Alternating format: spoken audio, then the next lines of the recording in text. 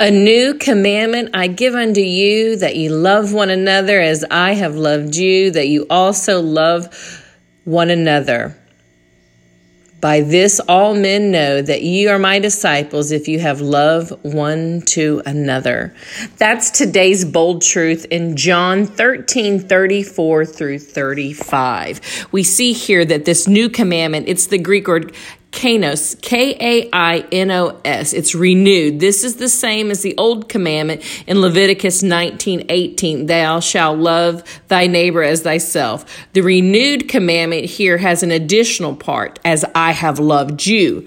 Christ more than fulfilled the Mosaic precept. He not only loved his neighbor as himself, but he loved him more than himself, for he laid down his own life for others.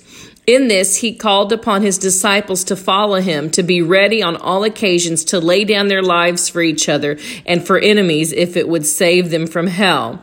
Romans 5:8 through 11 says, this surpassed by far all moral systems of all religions. No system ever prescribed anything so pure and unselfish. Christ virtually said to them, you have been ambitious, envious, and at strife for supremacy. This cannot be. You must love as I love. By this shall all men know you to be Christians. Disciples of different teachers were known by their habits or some particular creed or rite, but the disciples of Christ were to be known by the love they had for one another. That's kind of like a big mic drop moment there. Because when you start thinking about this new command, the Christians would be known, the disciples of Christ would be known by their love that they have for one another.